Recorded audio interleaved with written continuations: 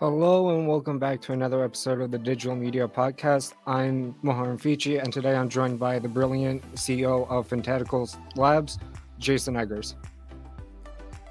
It's a pleasure to be here. Thanks for having me. Thanks for coming on. So, Jason, what exactly do you do as CEO? So when you're CEO, especially of a small company, you wear multiple hats. So my day-to-day is making sure resource allocations used correctly, right? Making sure we set the vision and strategy, and then the multiple hats aspect of doing the books and all the other things that come along with running a small business. So what made you become interested in becoming a CEO?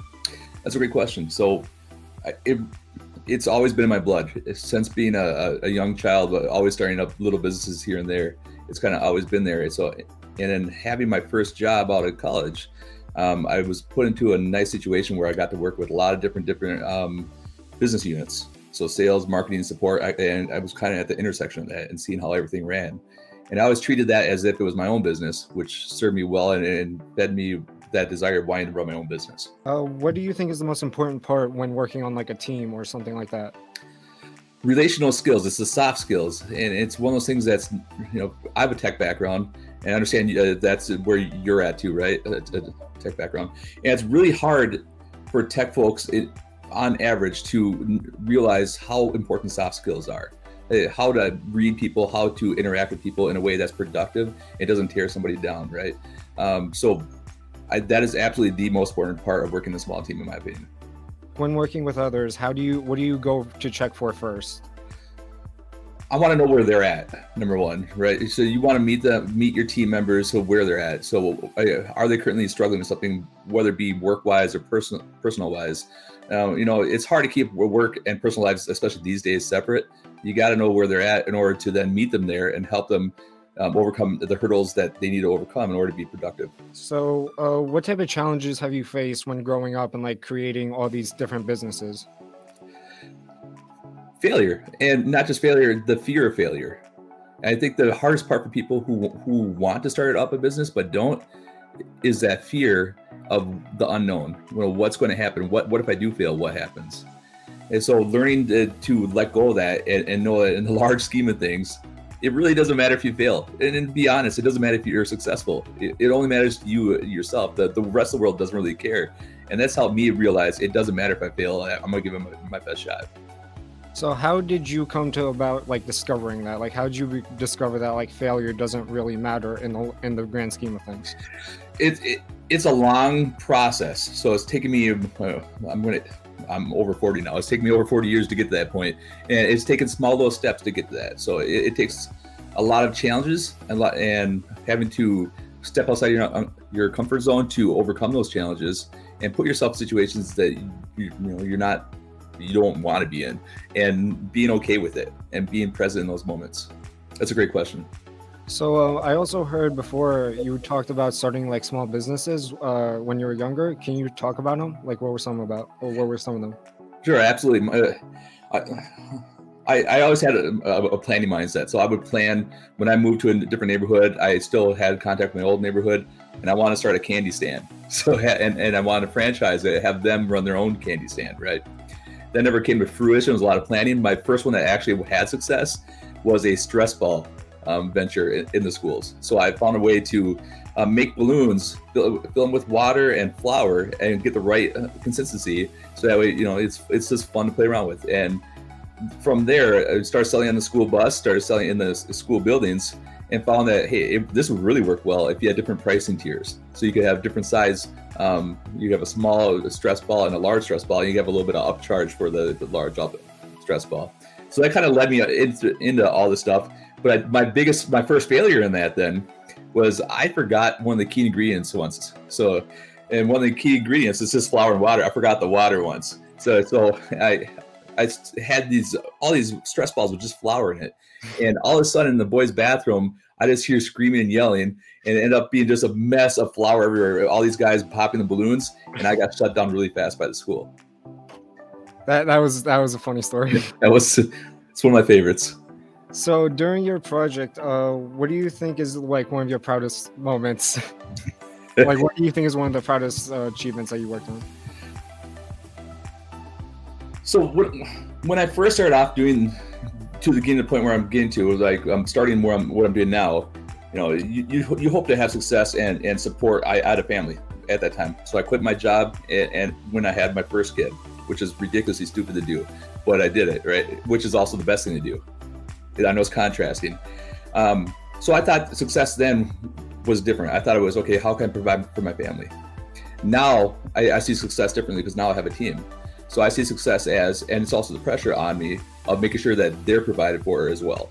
So it's not so much, hey, grow this huge company and make it big and sell it for billions of dollars. Is how can I grow this company in a way that supports us for the long term, and be able to look and see how all these families that I'm touching that are immediately employed, but also the ones who are partnered with us, and how we're affecting positive changes in their lives and influencing them. To me, that's the biggest success I've had of my career so far.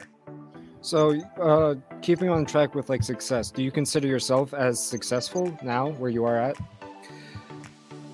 It's always a challenge as a business owner. So there's always ups and downs, and that's a hard part of running a business. You got to learn how to stabilize yourself and not get too high about the highs and too low about the lows. So as far as success goes, am I able to provide for my family? Yes. Am I able to provide for my employees' families? Yes. And by that metric, are we filthy rich? Absolutely not. Are we comfortable right now? Yes. Do we struggle at times? Absolutely. But I still feel successful because we're able to keep everybody on board and not have to let anybody go. So what's your thought process behind creating things and creating like throughout the startup businesses that you had throughout? What's your thought process behind it? Absolutely. So the biggest thing to learn is how to have an open ear and to see opportunities and be flexible. Right. So you hear a lot about iteration, iterate early, move fast, break things. But it's not just break things, it's learning and listening to your customers and clients. It's the people who are paying you that you need to listen to, and not necessarily exactly word for word listening, but you're listening and seeing what the things they're saying to find the underlying real needs and pain points for them. And once you become really solid and strong at learning what their true needs are, what their pain points are, now you have a way to attack those. That's something you build a business off of. If you know what their pain points are, you can have a solution. You're going to be okay. You're solving their needs, and people are going to give you money for solving their problems. So I'm sure that like you as a CEO, like you come under like a lot of stress and pressure. So how do you deal with that? That's absolutely a great question, and it's absolutely necessary. You have to take care of yourself, and there's going to be spurts in everybody's journey of doing this that you're going to push yourself beyond your limits, and that's normal. It's not the way to do it healthy wise for the long term though. You have to have a good routine. You have to sleep. You have to eat well. You have to exercise because your body is connected to your mind, connected to your soul. It all intertwines together. You have to have balance because humanity, being human, is all about staying in homeostasis, and you have to do that in your professional life as well. So you have to make an effort. Don't let it go out of bounds. So another thing that I noticed when I was doing some research on you is that like on Twitter and stuff, you're all known as curious if you can like enlighten as to why you're named that. It cut out exactly when you said the handle, but I know what you said. So it came back to my college days when I was, I decided what my major was, computer science at that time. And, internet was young back then. This is the late 1990s. Yes, I'm ancient to you guys. And I'm sitting in my dorm room and I'm signing up for a service called AOL, America Online, right? Instant messaging. And I didn't know what to name myself. So I just yelled at somebody's walking by the hallway. I said, hey, what should I call myself? And he knew my last name. He just goes, Egg Surplus. And he just kept walking. He never stopped his stride. He just said it through the doorway and kept going. I was like, you know what, that makes sense. Let's just do it.